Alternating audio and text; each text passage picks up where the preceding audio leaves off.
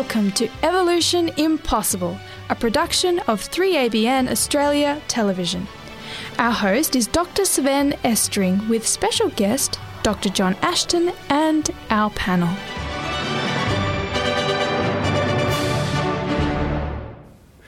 Welcome back to this fascinating journey, Evolution Impossible, where we're exploring whether Darwin's theory of evolution could have really happened. I'm Dr. Sven Estring. Maybe at some stage in your life, when you stopped to really think about what was needed to happen for evolution to work, you suddenly wondered if it was really possible. You might have felt really alone at that point in time because there are so many scientists that say that evolution is a fact.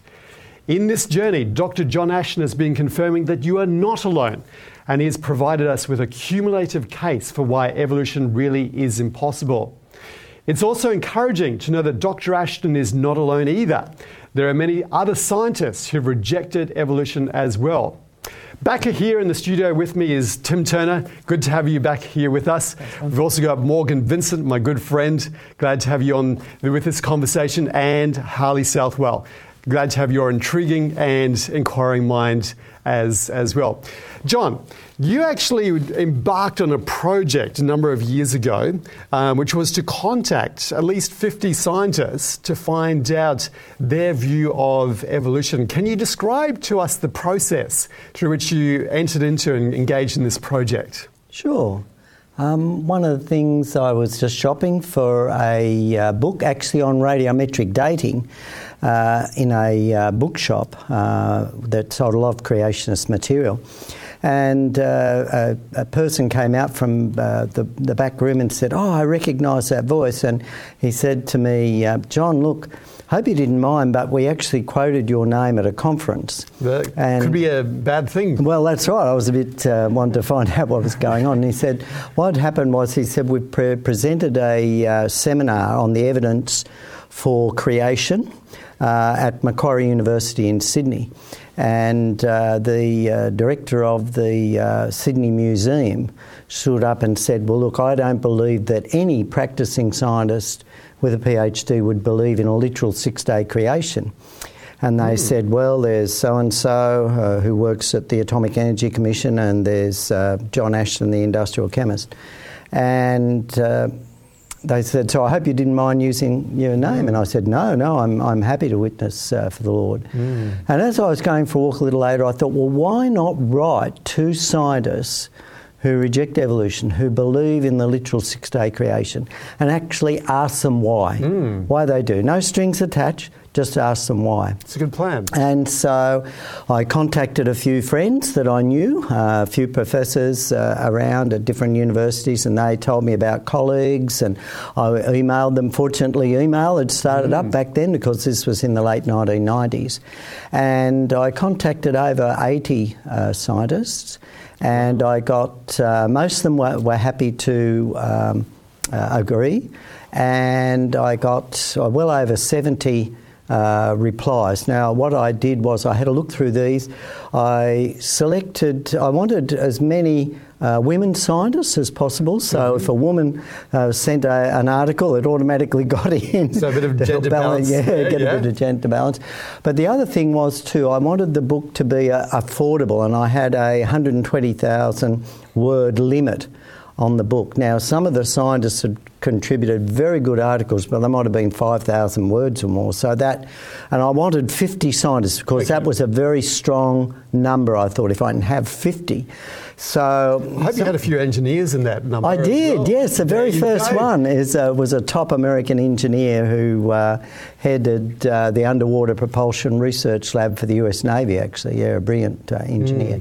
And so the book was put together essentially 50 scientists' articles that fitted into that 120,000 words, and I think I'm only about 20 or 30 words short of that limit.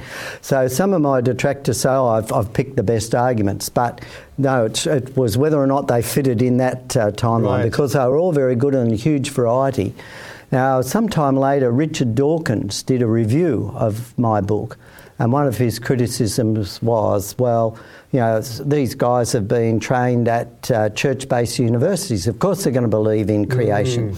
But really that was not a fair comment, because only 10 of the 50 had trained at a church-based university. All the rest had trained at secular universities. It's pretty amazing that you caught the attention of Richard Dawkins at Oxford University.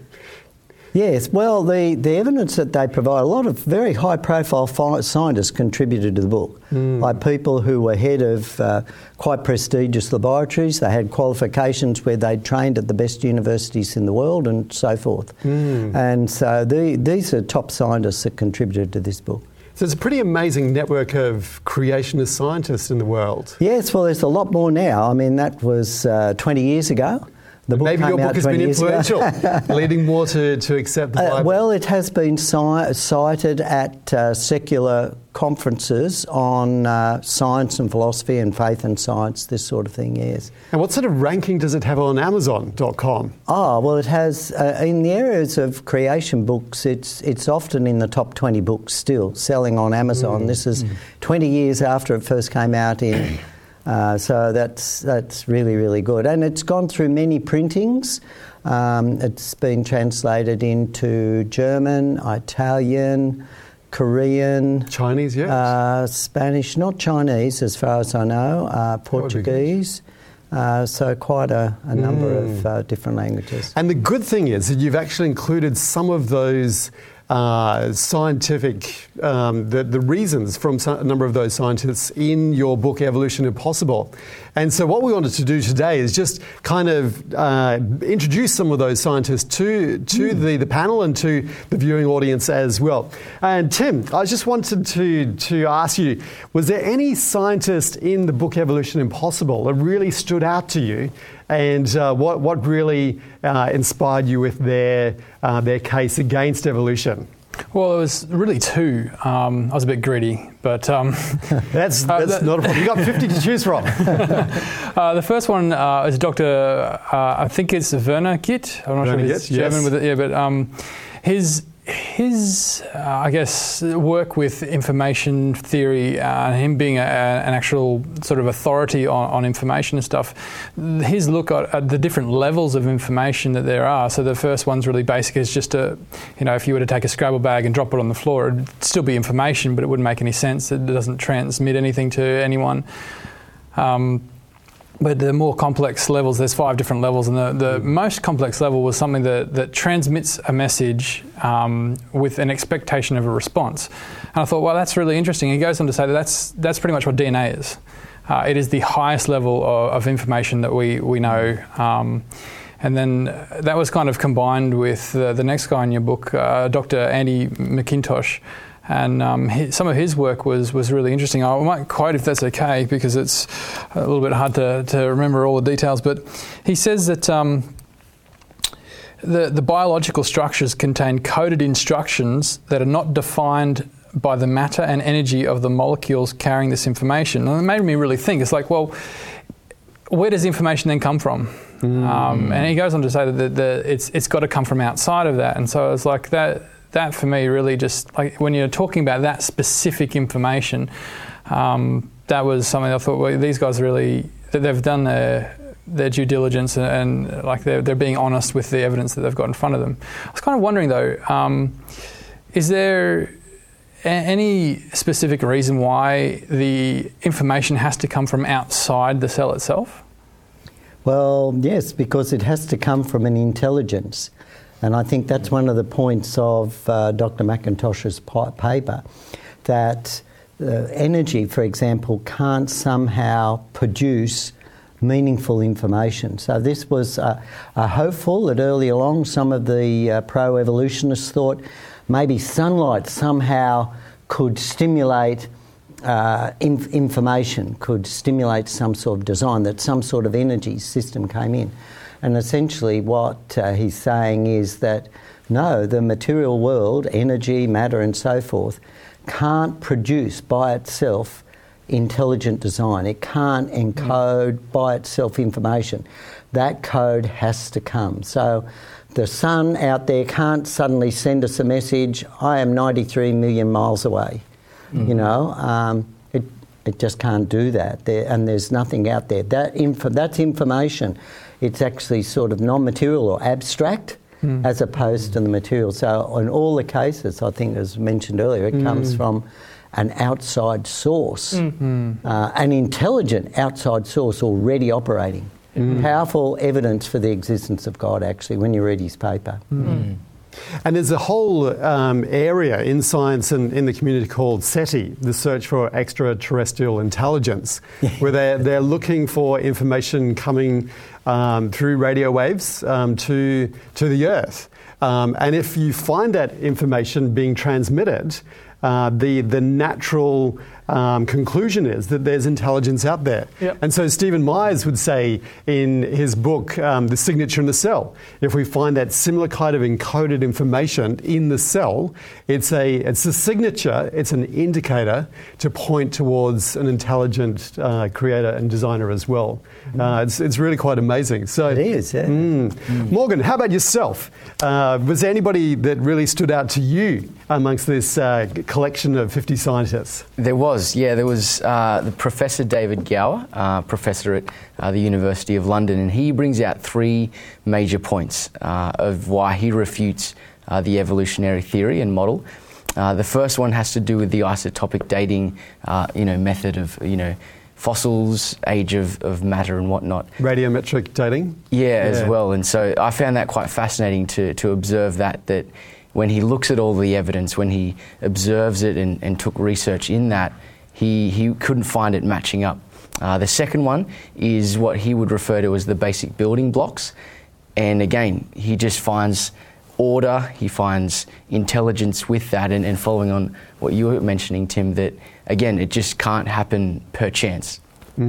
The third point that Professor Gower brings up is his own study. After many decades of studying, and although I haven't studied to the same level he has, what I do resonate with him though is, as he was, so I try to be as well, that when I'm intellectually honest with myself, like Professor Gower, when we see all things around in the world, we see order, we observe design, we observe this and have to come to the conclusion, well, if there's order, if there's design, then there's a mind behind this. And so, in my field of studying, undertaking postgraduate studies now, I can see that as well in all matter of life, that there is that design as well. So a question, if I may, Dr. Ashton, is a professor like Dr. Gower or others in your book or around the world, they undertake such a pursuit of study in whatever field with such purpose and intent. How do you perceive those who do study with such purpose then coming to the end of their study and finding that there is no purpose to life? Whereas the 50 scientists here have taken that pursuit of study with purpose and have found purpose. There's this split, this fork in the road where they pursue their study with purpose and then some do find purpose and then some don't. No, that's true. I mean, those scientists are atheists and they're content with that this world is all there is. I think one of the things that just comes to mind as I mix around in the academic circles, there are probably a lot more scientists who actually believe in God, and they just haven't confronted the evolution issue as such. They've heard about, but they're not working in that field. They might be working in some other field of biology, but it doesn't come into the evolutionary aspect. Or they might be working in, engineering or medicine or, biomedical research, these sort of areas. And so it's sort of like, well, that's there. I'm not going there. I believe in God. I go to church. I'm doing my research, and I'm doing it well. And I think we'll find there's a large number of scientists like that because they've gone through the education system. They've been, in order to get their degree, they've passed the exams, they've had to learn about evolution, but then they've moved on into other fields that aren't directly related to that. But they haven't gone into the area to research. And now, Professor David Gower, he was in the area where he discovered some of the human hormones and, he's a world-famous biochemist, so he's right at that frontier, particularly in mechanisms. And also he was very interested as a Christian to delve into this. And I think it's just a shame. There are certainly many top scientists that, they never find God. It's really sad. What about you, Harley? Was there anybody who really stood out to you as you read this book? Dr. Kersey Thompson, the former director of the U.S. Air Force Terrestrial Science Laboratory, he made a very interesting point when I was reading through the book about how evolution cannot be in agreement with the second law of thermodynamics. And basically the second law of thermodynamics is simply teaching that we observe everything to slowly be breaking down over time. If you put something out into just a vacuum, over time it will degenerate. It will not become more complex. It will fall apart instead. And I think this is something we've talked about, how there's no added DNA coming through mutation, but it's all stuff falling apart. We look out in the universe and we see stars burning up rather than burning in, and all these different kinds of things. And so he's making a very good point about, this, a random event creating order isn't possible when we observe the second law of thermodynamics, a scientific law, which is very well founded. But that also did have a question that I was thinking about as well. If we look out in the universe and if we look on our own planet and look at our own bodies and so on and so forth, and we see the second law of thermodynamics in action, of things breaking down and not necessarily becoming more beautiful, but becoming more ugly over time, why would a loving God create that kind of law in the universe that would slowly cause everything to fall apart if God's supposed to be the creator and sustainer? Yes, so the Bible, as God has revealed to people that really believed in him, such as Paul, when he wrote that he is currently sustaining everything. But we also know that God talks about the consequences of evil and the effects of evil that have been allowed to happen because that was man's choice. Man chose to disbelieve God and to believe Satan in the fall. And essentially, the bottom line is that by choosing to believe Satan over God, it essentially meant that they accused God of being a liar. Now, if you're a liar, it's very hard to ever prove yourself because whatever you say is considered false. Considered false, yes, or could be. You don't know where you are. So God had to prove it, and of course we know he demonstrated what he was like through him coming to earth as a human and living as Jesus Christ and allowing humans to put him to death. Now, we can see then that God at that time said, okay, well, when we hand over domain to this sort of power that no longer is based on love and truth, then we have other effects take place. And I think that corresponds to the law of, thermodynamics is part of that. Now, whether that was there in Eden, it probably was to a degree because it can drive thermodynamic processes.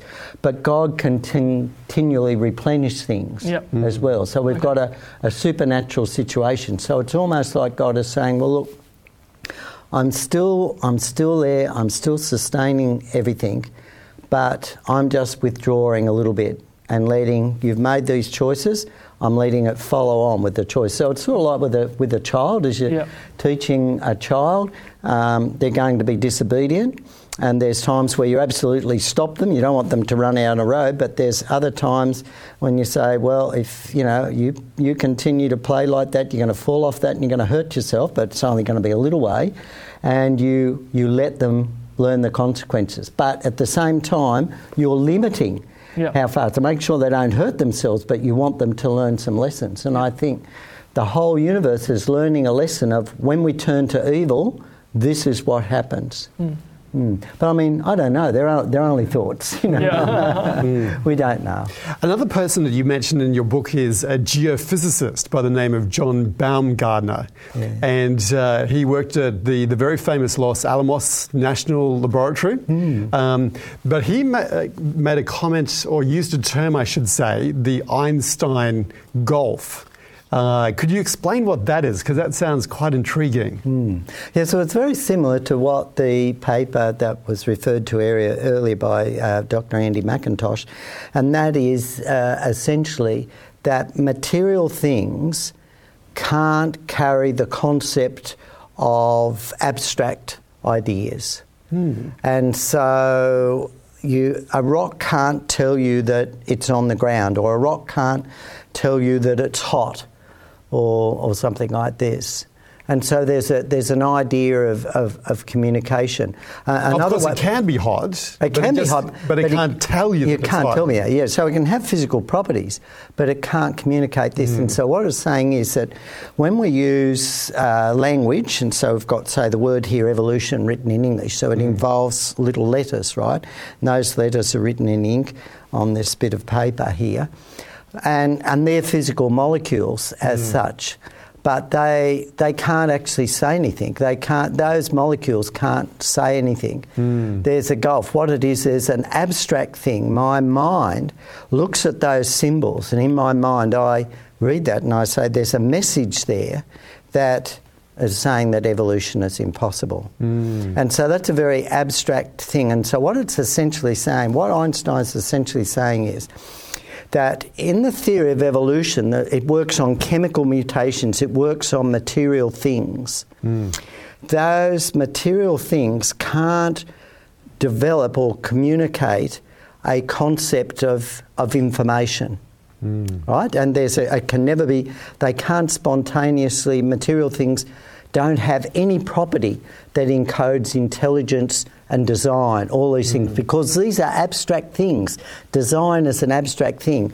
You know, when you're designing a house, you may be going to have a house built and you have an idea, I'd like the bedroom there and the bathroom there and so forth. These are abstract ideas. They're not real. It hasn't been built yet. But you can picture it and you can make it. That's an abstract. And then you can communicate it. You can communicate it with those words. You know, I want the bathroom upstairs.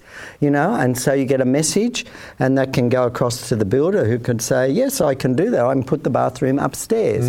And so we're communicating, but that's nothing to do with the air molecules that are coming out of my mouth, vibrating, carrying sound, vibrating off the eardrums, connecting little nerves, sending a message to the brain. That's all material things. But it's transmitting a concept, and that's why I'm saying there's a gulf. And the evolution model is pure material. It's the materialistic worldview. So this is the Einstein gulf, and it gets us into this non-material side of things, which is really fascinating. It's the God side of things. Yeah. Cool. So having read through all of these 50 or 70 responses from these scientists, did you pick any themes coming through that was really kind of unified all of these scientists' reasoning with regards to rejecting evolution and heading towards belief in God or believing in God? It's interesting. I think they all had certainly very common interests in science. Sure. I mean, they had very strong scientific reasons for believing in God, as well as strong faith reasons. Sure. But maybe you meant to ask the question to the audience there. I'm sorry. Go for it. So any other questions that you might have with regards to these scientists and their reasons for rejecting evolution? There was the point made earlier about Richard Dawkins' response to your book, saying that these scientists came from faith-based institutions where they earned their degrees and PhDs and so forth. But you said that there wasn't the case for all of them. But how many of them really may have been grown up in a faith and then have maybe taken a confirmation bias into science? Or are we seeing scientists who are coming in atheistic, seeing design and then deciding to believe in a creator? Sure. So in order to answer that question, I actually went a step further. And what I did was I wrote to scientists around the world who I heard were Christians, and I asked them, why do you believe in God, in the miracles of the Bible, answer to prayers, and the literal resurrection of Jesus Christ? And again, I got these responses, and one of the conditions to contribute was that you had to be educated at a secular university and taught at a secular university as well. And a number of those people actually became Christians while they were studying at university. Really? Interesting. So, and they gave their personal testimony there. And so the book came out as The God Factor, published by HarperCollins. Yep. It's still available under the title On the Seventh Day, as a sequel to In 6 Days. But that's an amazing book there, because all these scientists had that background, educated in secular universities, had academic positions, tenured positions in secular universities, and many of them came from that background. And I actually noticed that when I became a Christian. Yep. It was after completing my first degree at university, and while a research fellow at the University of Tasmania. So, I thought a number of the contributors did that. Any other questions that you guys might have? Just maybe more an observation that it seems by the discussion that's taken place today that science and faith aren't mutually exclusive, but rather they kind of build off each other. They feed with each other, two sides of the same coin, so to speak. Well, it's a classic example that of John Polkinghorne, who was Professor of Theoretical Physics at the University of Cambridge, resigned his position to study theology. And he's a very strong Christian. Matter of fact, I think Stephen Hawking took his place. So that's quite fascinating. So we have top physicists, and I think when people, particularly in the area of physics, they realise, whoa, there's so many really interesting things going on here that there's so much evidence of a creator God out there behind the systems that we observe in the universe. Yeah, it's pretty cool stuff out there. Real scientific research points to the Bible. So many of the great scientists in the past, like Isaac Newton, he spent more time writing in the area of the Bible and looking at Bible prophecy than in the area of physics and science, James Clerk Maxwell, similarly, top scientists. It's an amazing thing. There is a growing number of people who are rejecting Darwin's theory of evolution. That's the way science works. When we discover evidence which demonstrates that a scientific theory is false, we need to be honest and willing to reject it. That's why many scientists have decided to do and reject evolution.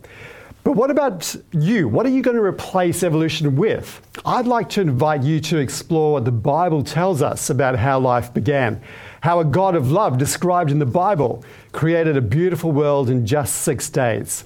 Grab a Bible off your bookshelf or download a Bible app on your phone and start reading the Bible from the very first chapter.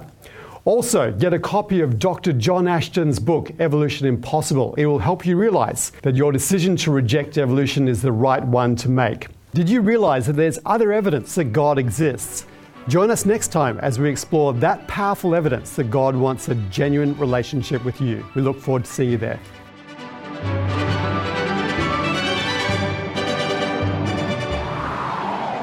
Thank you for joining us on Evolution Impossible, a production of 3ABN Australia Television. If you have any comments or questions, send an email to radio@3abnaustralia.org.au or call us within Australia on 02 4973 3456. We'd love to hear from you.